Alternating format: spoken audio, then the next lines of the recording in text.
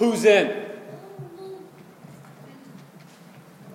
And that group text is typically sent from some friend, somebody who's leading and organizing a basketball team, and they're asking every member of that basketball team, who's in this week?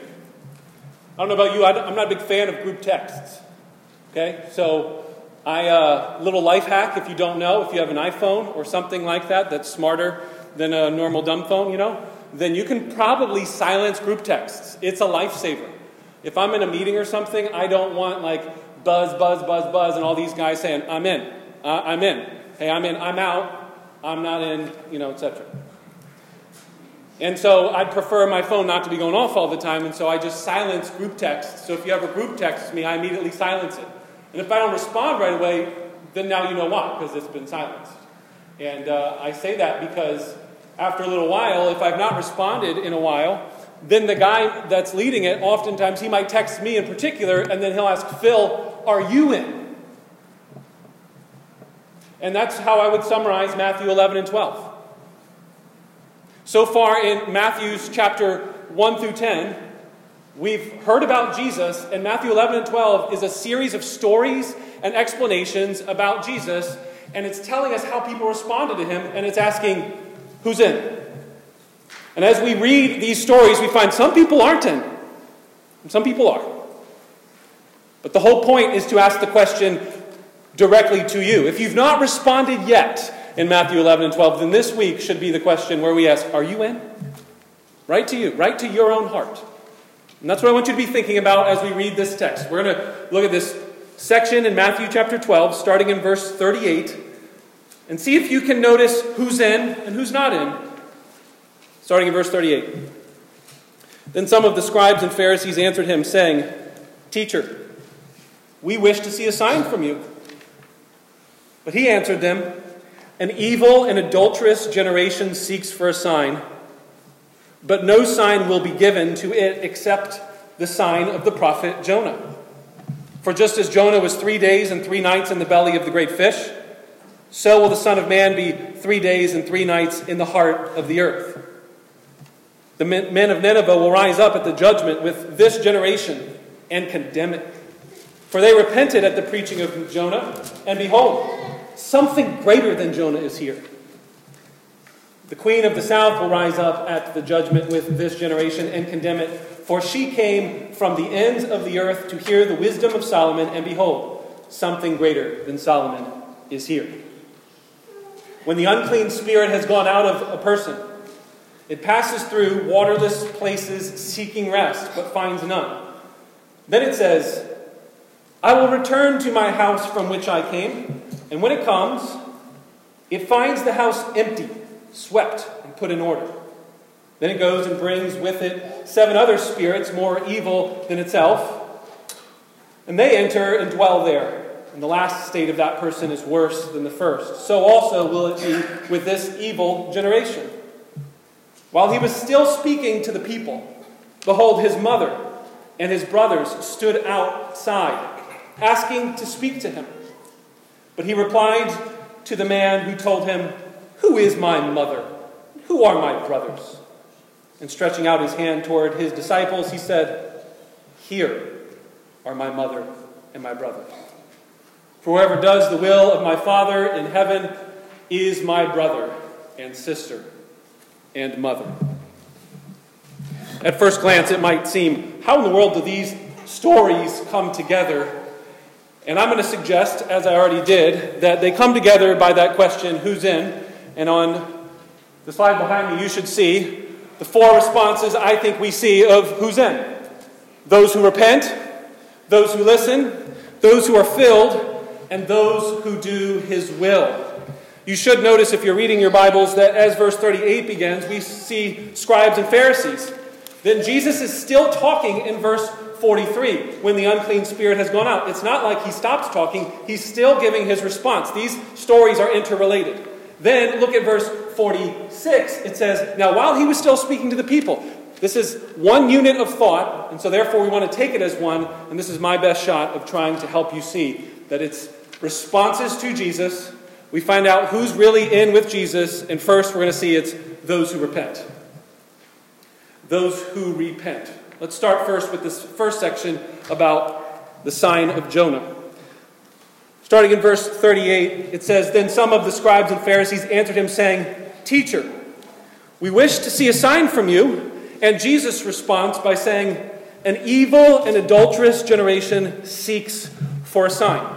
Now, I don't think it would be wrong if you had the same thought I had at first when I first read this text years ago. I'd be like, man, what's Jesus' deal? He seems a little grumpy here. I mean, they're just asking for a sign. And he's saying, that's evil. You adulterers. Like, what in the world does adultery have to do with seeking a sign? Like, there's some strangeness to the Bible, and I want to just kind of acknowledge that on the surface if you're reading it and think, I don't get what the big deal is. Shouldn't people have evidence and proof that Jesus is really sent from God? Like, give him a break, Jesus. Well, there's a big problem with this question, and it's not the same question if you and I are a skeptic and we're doubting and we have questions about Jesus. Let me give you very quickly the reasons why this question is a problem. Problem number one, they call him teacher. Now, this is review. We covered this actually when we were going through Matthew chapter 8. It was the first time we saw someone call Jesus a teacher. In Matthew 8:19, a scribe said, "Teacher, I'll follow you wherever you go." And Jesus says, "Look, foxes have holes, birds have nests, but the Son of Man has no place to lay his head." Also seems a little strange. Like, why doesn't he just say, "All right, come follow me"? Because the guy called him teacher. You're thinking, what's wrong with that? Jesus is a teacher. He is a teacher in that sense. But every time in the Gospel of Matthew, Jesus is called a teacher, it's from an outsider. It's from a skeptic. It's from somebody who's not genuinely a skeptic, but rather somebody who is trying to accuse or put Jesus in a trap. Matthew 12:38, the Pharisees and teachers of the law, right here in our text, they say, "Teacher, we want to see a sign." Matthew 19:16, "Teacher, what must I do to inherit eternal life?" The rich young ruler. Do you remember that story? Matthew 22:15, some Pharisees went to trap Jesus and they said, "Teacher." There was only one person in all of the Gospel of Matthew who you could say was an insider to Jesus and called Jesus a teacher. That story is found in Matthew 26 as Jesus and his disciples are sitting around a table in a large upper room and they're having a last meal before Jesus dies. Maybe you remember the scene if you've read the Bible before. Picture that scene. All around the table, they start calling him Lord, Master, Lord, Master. Everyone around the table, except one. Judas calls him Rabbi or teacher. Problem number one is they call him a teacher. He's not a teacher. He's the Lord. He's the Master. Problem number two, they're demanding a sign. They're not just seeking a sign because they have intellectual curiosities. Who was the last person who demanded a sign from Jesus in the Gospel of Matthew? Think about it. Matthew chapter 4, Satan. So no wonder Jesus is calling them evil and adulterous. The tempter came and said to Jesus, "If you're the Son of God, command these stones to become loaves of bread." Or later, "If you're the Son of God, throw yourself down and angels should come and save you." And Jesus says, "No, you shall not put the Lord your God to the test." No wonder why Jesus called these Pharisees. Look at chapter 12, verse 34, right on your page. 12, verse 34, "You brood of vipers." A brood is a bunch of baby animals after they've been hatched or born. You're a bunch of baby snakes. Why does he call them baby snakes? Because they're acting like their father, who is the devil. As Jesus says in John 8:44, "You belong to your father, the devil." Problem number two, they're demanding a sign just like Satan. Problem number three, Jesus knows they want to kill him. Look at our same text right here on your page, chapter 12, verse 14. "But the Pharisees went out and conspired against him how to destroy or literally to kill him." These men who are asking for a sign are not doubting and saying, "Oh Lord, I'm just struggling here. Like, I believe, I want to believe, but could you just help my unbelief and show me who you really are?" That's not what's going on here. These people want to kill Jesus. Imagine somebody wants to kill you, better yet, not just one person, an entire organization, a whole group, a posse of people want to kill you, and then they show up to church today and they say, "Hey, how you doing? Can I sit next to you at lunch today?" Would you think that it would be offensive or wrong if any of us had that situation? Somebody's out to get you, and you're like, that's not genuine. No. You're not sitting next to me. I'm running away. I'm not going to lunch today if you're going to be there. If that seems natural to you, that you might respond that way, consider that circumstance. Remember the circumstance of Jesus. People are out to plot and kill his life. And it says in verse 15, he's well aware of this, that they were wanting to kill him. So when they resurface again, they're demanding a sign, and he says, no, evil, adulterous generation. Those are the people who seek signs. That's problem number 3. Problem number 4, the last and final problem with this question, is that they have already seen signs. Remember last week's passage? Look at verse 22. A demon-oppressed man who was blind and mute was brought to Jesus, and Jesus healed him. And then all the people were amazed, and they thought, man, maybe this guy's like a greater David who casts out evil spirits. But the Pharisees, they heard this and said, no, this is from the prince of demons that he casts out demons. It's not that they needed a sign because they haven't seen a sign. They have seen a sign. In other words, they have every reason to believe and respond with repentance. Therefore, this is a good question for you and for me. Has Jesus given you enough reasons to repent and believe? Or are you like these people, demanding more? There's a big difference between having honest questions about the Bible or God or faith and somebody who is like these Pharisees. And God has shown them plenty. God has given them evidence after evidence and time again. We should not read this story and conclude, well, the Christian faith is just anti-intellectual and there should be no good reasons to believe. And so therefore it's just a leap of faith into the dark. No, there is evidence, and faith is not a blind leap into the dark. However, it is not a good sign if you're the kind of person that is always seeking for a sign. We do not need signs and omens and chills down our back and special feelings to make decisions, just like these scribes and Pharisees. We have all that we need right in front of us in God's word through Jesus Christ. So when they are demanding a sign, Jesus responds, you are an evil, an adulterous generation for seeking this sign. Now, why does he use these words? Evil and adulterous generation. It is because adultery connects us to the idea of marriage, and Israel, the people of Israel, are the bride of God all through the Old Testament. They're called to be the faithful bride to the husband, Yahweh. More specifically, Jesus seems to be alluding to Hosea chapter 3, verse 1, the only two places where evil and adulterous appear in the Old Testament. In this context, it's to Gomer. Jesus is echoing Hosea and comparing the Jews of his generation with the generation of the exiles who sold out and left Yahweh for other gods.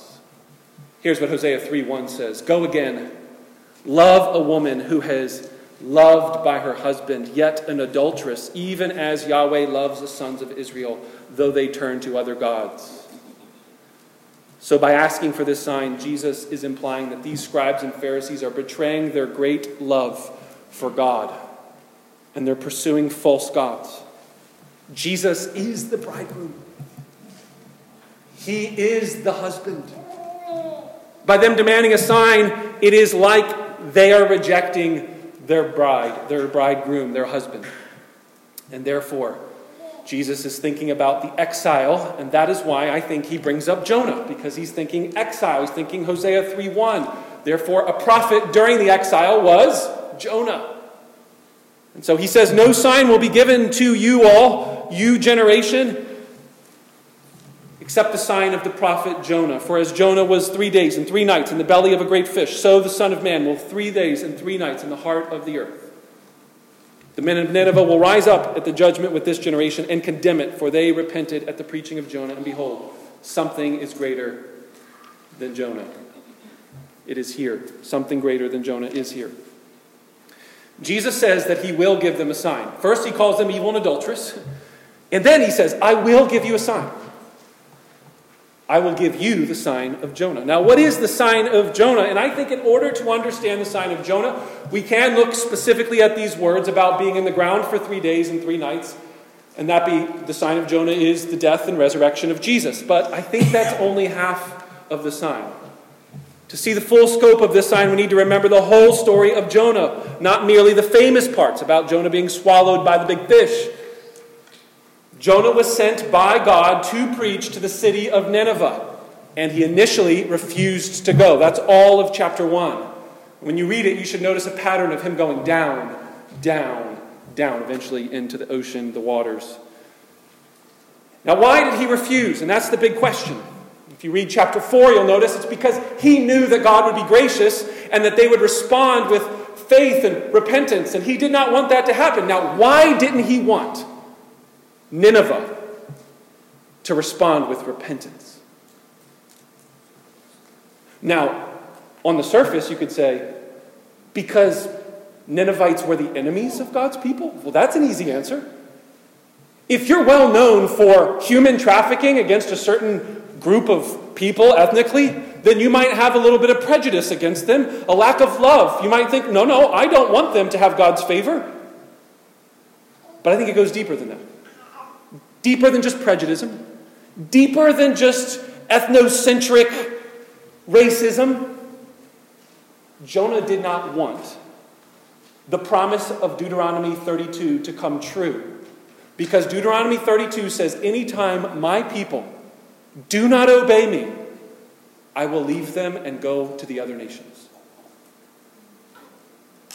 What state are we in? What time period? We are in the exile. The exile is the time of the period of the people that left God and pursued other gods. So God, by sending Jonah to Nineveh, is showing Israel has forsaken Yahweh. Israel is being judged and condemned by the call of Jonah to go to Nineveh. And Jonah wants none of it. It is a sign of jealousy. Here's the words from Deuteronomy 32, verse 21. They have made me jealous with what is not God. They have provoked me to anger with their idols. So I will make them jealous with those who are not a people, and I will provoke them to anger with a foolish nation. Could you get much more foolish than the people of Nineveh? Any more barbaric, any more evil, any more the enemies of God at the time of Jonah? No, you couldn't. So the fact that he would send Jonah to them is showing, oh no, Deuteronomy 32 has come true. They have committed adultery. The people of Israel have committed adultery. Therefore, God is kind of like giving the divorce papers and saying, fine, I'm going to get remarried to the Ninevites.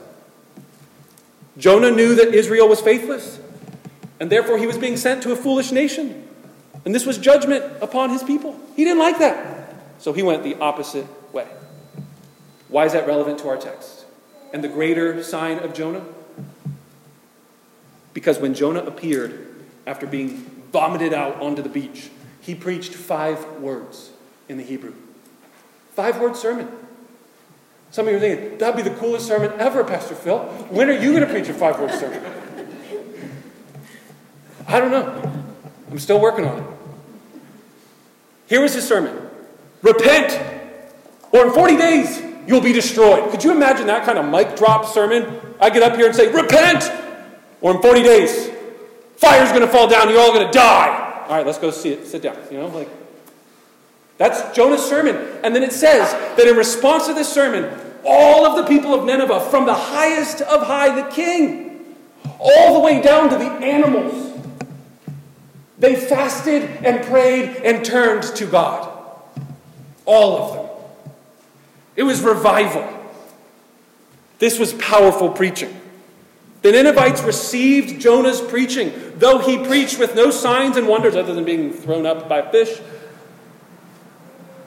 So the Ninevites showed that they were more worthy of the kingdom than the nation of Israel. Therefore, the sign of Jonah includes success to a mission to the Gentiles, which is exactly why I think Jesus is talking about this to Pharisees and scribes. Nineveh repented, and the Gentiles of the first century, they too are going to be repenting, where Jews stand and scoff and mock Jesus. The sign of Jonah includes death and resurrection. It includes the nations repenting. The sign of Jonah is ultimately a sign of salvation. Jonah represents Israel as a whole, and as an Israelite, he was cast into the sea, and the sea is a symbol, an image of the Gentile nations. And so Jonah is cast into the sea and then exiled out, but then out from the grave he comes back and is vomited onto the land and being restored from the sea of the nations, restored from exile. The story of Jonah is much more than just being swallowed by a fish. Something even greater than Jonah is here. Jonah was an unwilling servant, but Jesus Christ is the willing Savior. Jonah ran away from sinners to save his life. Jesus Christ ran toward sinners at the very cost of his life. Jonah was a prophet who could only warn the people of Nineveh to repent and flee from the wrath to come. Jesus Christ is the substitute who took on the full weight of God's wrath so that repentance could be possible. Jonah was filled with hatred toward his enemies and love toward his people, so much so that he did not want to go, but God still used him to bring hope and salvation to a foolish nation. Jesus Christ, filled with great love for his enemies, was precisely because of that love that God used him to bring hope and salvation to the whole world. Jonah had anger. He wanted to die. That's how the story ends. So many children's books, by the way, do a horrible job at the story of Jonah. Like, really bad. How do you do the story of Jonah and not include chapter 4? Like, that's how the whole book ends. It leaves you with this cliffhanger. He's like, I just want to curse me, God. I just want to die. The end. I mean, I know why they don't put it in the children's stories, but like, you're missing the point of the book. Jonah's great anger led him to want to die because he could not see God's mercy being spread to the nations and not to the people of Israel. But because of Jesus' great love, he wanted to die so that he could spread God's mercy to all peoples and all nations. Jonah was close to death, but he stayed alive 3 days and came out on the third day and did the work God called him to do. Jesus was not just close to death. Jesus died. He was buried in the grave for 3 days and came out on the third day. And he had finished all the work God called him to do. Behold, someone greater than Jonah is here. And this story is begging of us. Are you in? Who's in? The scribes and Pharisees are not in. The people of Nineveh are in. The people of Nineveh are in. Imagine the slap in the face as they hear this. They repented, therefore they will stand at the judgment, and you will be judged. They're in, and you're out. That's point one, and that's the longest one, by the way. These other three are much shorter, just as a heads up. There's a lot of content there. Point two, who's in? Those who listen. Those who listen. Look at verse 42. Jesus continues the thought of someone being greater. And he says in verse 42 about this woman, this queen of the south. She will rise up at the judgment with this generation and condemn it. For she came from the ends of the earth to hear the wisdom of Solomon. And behold, something greater than Solomon is here. You all need to know that King Solomon gained an international reputation due to his great wise organization of his kingdom, the wealth and success. The 7 wonders of the world, one of them is one of Solomon's gardens and the temple and all this stuff that he built and made. Solomon is a big, big deal. But the great example of a non-Jewish Gentile person who has interest in King Solomon is Queen Sheba. And so she comes and asks Solomon questions. You might remember from the scripture reading earlier in the service, she asks hard questions. She asks hard questions, but she listens. She comes as a skeptic because she did not believe. Read the story again in 1 Kings chapter 10. She didn't believe all the reports. There's no way that he could be this great. I need to see this for myself. So she takes a trip, and she travels a long distance. And she goes to see Solomon, and Solomon wipes off the floor every expectation that she had and just doubles it and says, whoa, it's far greater. It's far better than I even thought. What was told to me wasn't even the half of it. So this is why Jesus brings up this question. There she was, confused and wondering whether or not Solomon was great, and he was far, far greater. And so Jesus says, someone greater than Solomon is here. Solomon was wise, no doubt. Very wise man. Wisest man in all the earth. But Jesus is himself wisdom from heaven. Wisdom incarnate. And though he is the greater Solomon, the scribes and Pharisees are not in. They are not responding. Sheba traveled across the whole world to see Solomon's wisdom. Jesus comes directly to them and asks them, are you in? And they say no. They refuse to hear his wisdom and they want to kill him.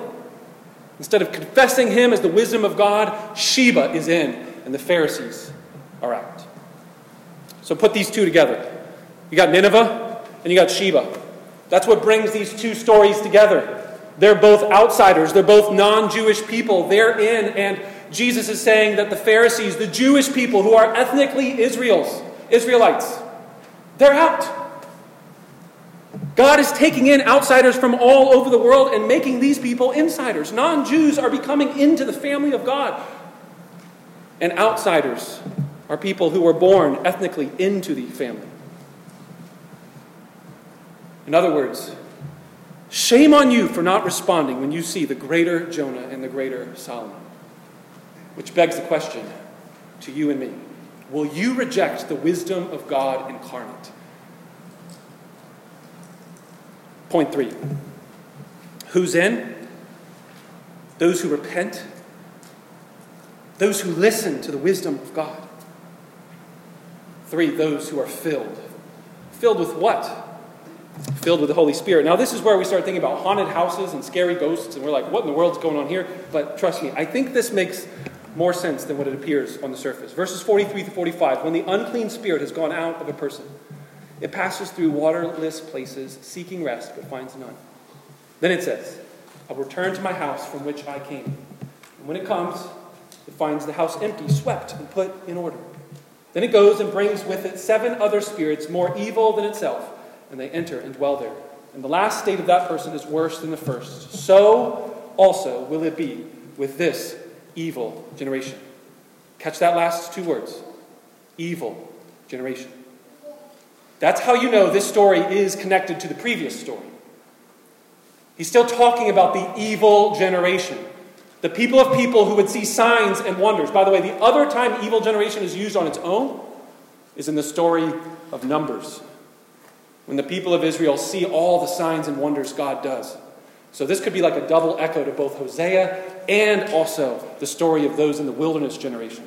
The generation of people that saw Moses split the Red Sea, saw 10 plagues on Egypt, saw manna fall from heaven, saw water flowing out of a rock.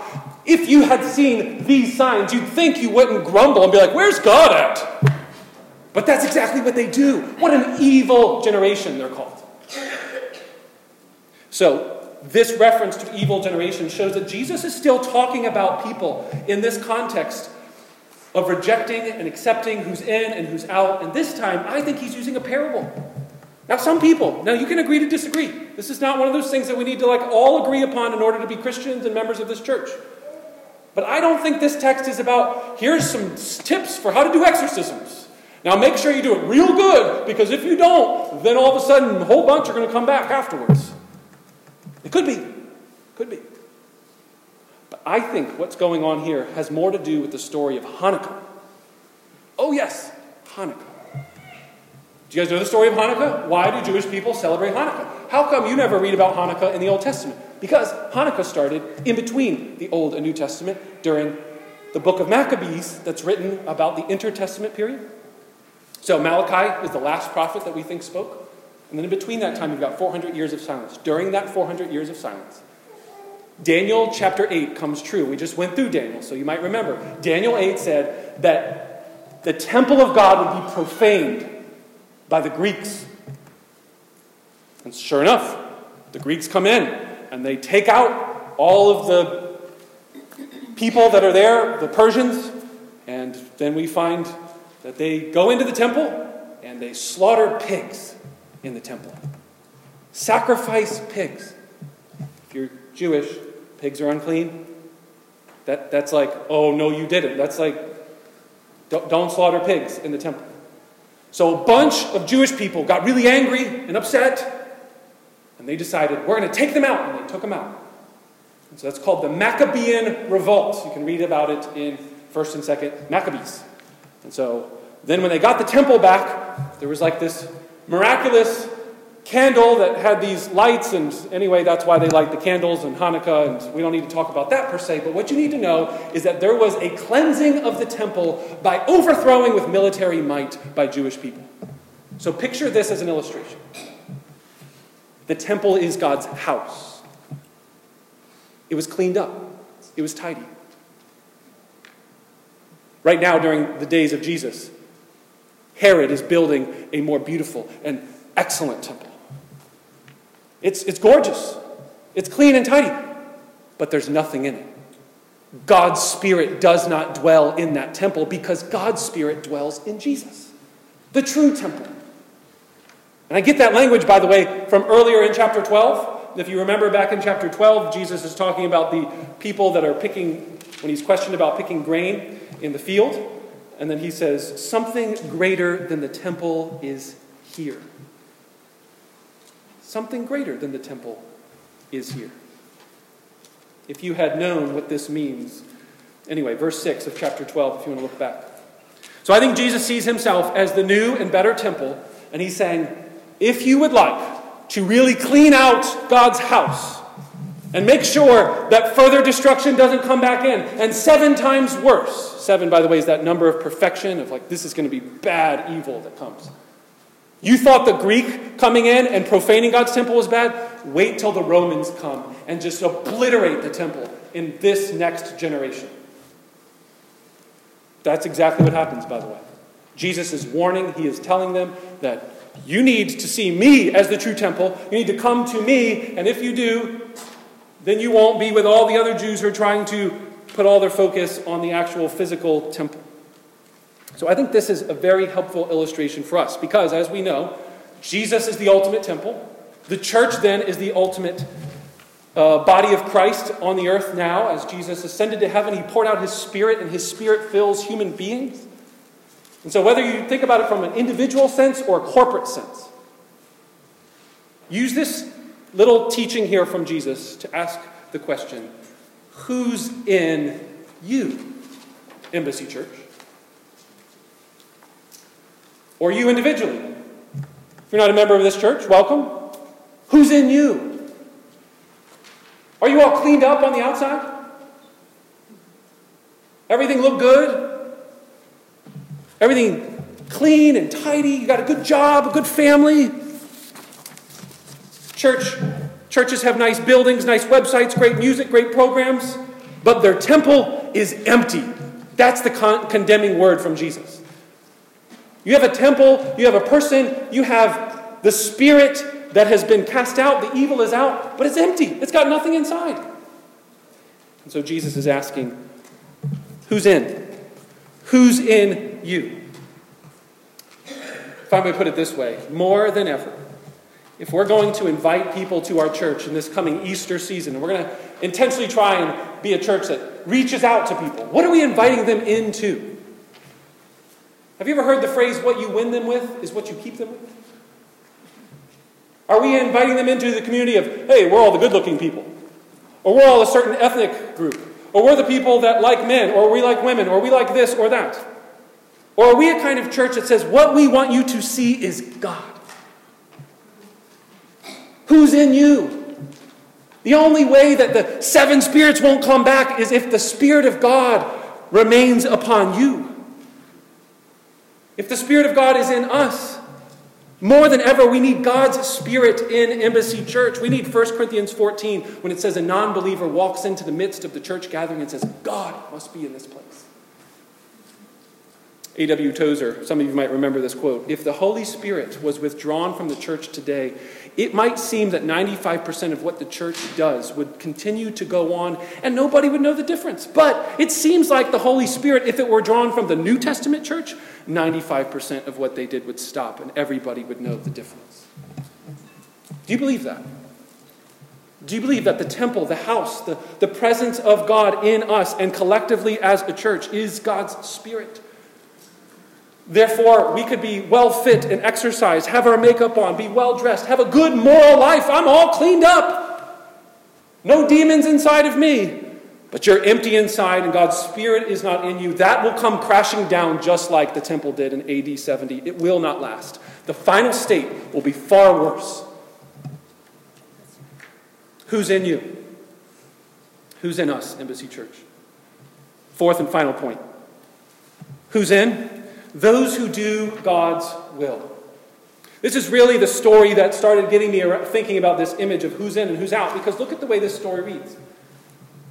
While he was still speaking to the people, behold, his mother and his brothers stood outside, not inside. And they were asking to speak to Jesus. But he replied to the man who told him, "Who is my brother? Who are my brothers?" And stretching out his hand toward the disciples, he said, "Here are my mother and my brothers. For whoever does the will of my Father in heaven is my brother and sister and mother." Who's in? According to this text, it's those who are doing the will of the Father. Notice the way that the text says that they were outside. And that there was a group of people who were inside, close to Jesus. Now, I don't think we should overstate this case, but Mark chapter 3, verse 21, states that in the similar parallel account of this story, some of Jesus' family members thought he was crazy, like he was a madman. It might seem to suggest here in Matthew's gospel that up until this point, the only interactions we have seen about Jesus' family members first begin here with a sense of, I'm not so sure about him. Now, it doesn't mean that that ended that way, and I think that the story continues to tell us that some people came to faith in Jesus. Say, for example, have you ever heard of the book of James in the New Testament?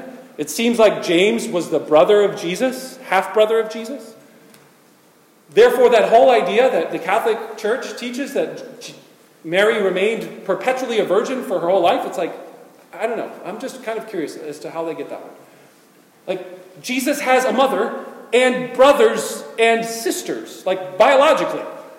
James is a half-brother. And the idea that we should see Mary as somehow greater than everybody else on the earth other than Jesus. Like Jesus, and then like Mary's kind of just a step notch below. Like, no. Jesus is saying, I'm going to keep doing my teaching here. I mean, I just started to imagine myself in this situation. Imagine I'm preaching this sermon right now. And then somebody like kind of walks up and everybody's looking at them and like wondering, and they come up on stage and they kind of tap me on the shoulder and like, "Hey, your mom's back there and she needs to talk to you." Like, I'd be a little like, I probably should talk to her if it's that serious that you came up and like interrupted the sermon. Like, that's what's going on here. Jesus is teaching. Like, hey, your mom and then the rest of your family, they need to talk to you about something. No, this is my family. In fact, the language here is that he stretches out his hand, not just points, but he stretches out his hand. And it makes you think that he's kind of doing a priestly blessing to say, no, this is my family. These that are right here, sitting at my feet, because that's often the position of somebody learning from a rabbi. They're close to him. They're with Jesus. They're doing the will of the Father by listening to the Son. You know, sometimes doing the will of the Father is many times doing very little at all. But just listening, being quiet, praying and hearing Jesus speak to you through his word. Oftentimes I've tried to summarize discipleship in a nutshell like this. Be with Jesus, be like Jesus. Those who are with Jesus and are like him and doing the Father's will, they are the true children and family of God. Obedience to the Father through the Son runs thicker than the very blood in your veins. Just imagine for a moment that you can be closer to Jesus than his own biological mother. That in and of itself should be startling. And we haven't even begun to scratch the surface of thinking about Jewish culture and the loyalty you give to your mom and dad. That only deepens that reality. That you could be closer to Jesus than his own biological mother simply by believing and trusting and repenting. Your faith and your obedience, your repentance makes you a child of God. I'm no longer a slave. I am a child of God. Whoever does the will of my Father, this is my family. The very nature of the gospel is this word, whoever. Sinners, whoever. Enemies, whoever does the will of the Father. How about strangers or foreigners, immigrants, refugees, people from different nationalities and ethnic groups? Whoever. How about men or women, children, single or married? Whoever does the will of my Father. It's a whoever. The very nature of the gospel is whoever. If you're poor or you're rich,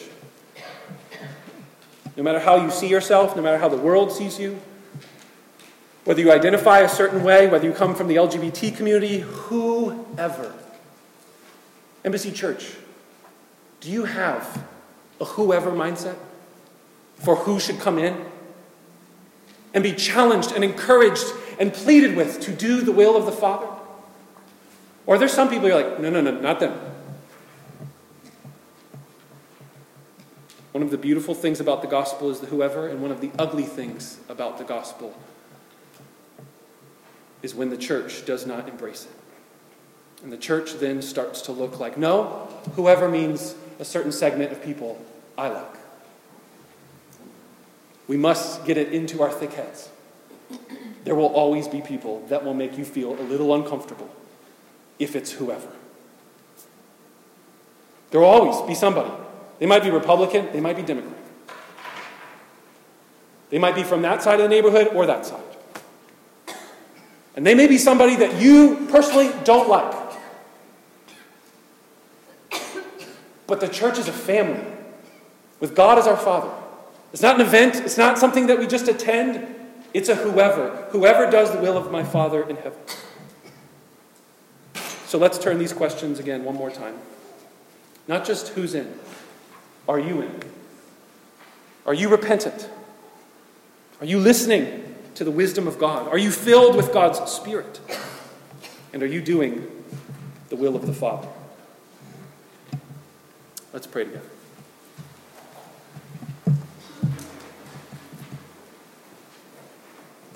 Our Father in heaven, I want to thank you for the call that whosoever believes in the Son of God will not perish, but have eternal life. Whoever believes. We thank you, God, that you so loved the world that you gave your Son, Jesus, as a sacrifice for our sins, to die in our place, to be a greater Jonah, a greater Solomon, a greater temple, and the greater brother. We thank you for all that Christ has done to make a way for us, strangers, outsiders, exiles, aliens, foreigners, people who have no right to say that God is our Father and Jesus is our brother, but you have made a way. We thank you, God. This is good news. This is good news for each one of us. This is good news for the nations. This is good news for all of those in our community.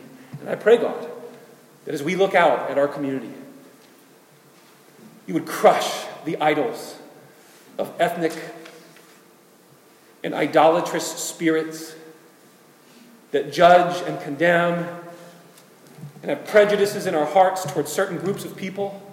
But instead, we'd have the Spirit and heart of God and Jesus. God, would you pour out that Spirit upon this house of God, Embassy Church, that we would be, not just by name, an embassy of all nations, but we would be the embassy of heaven that says, whoever comes to do the will of the Father, repentantly, humbly listening, and receiving your Spirit, they can be child of God. We pray, God, that over the next few weeks,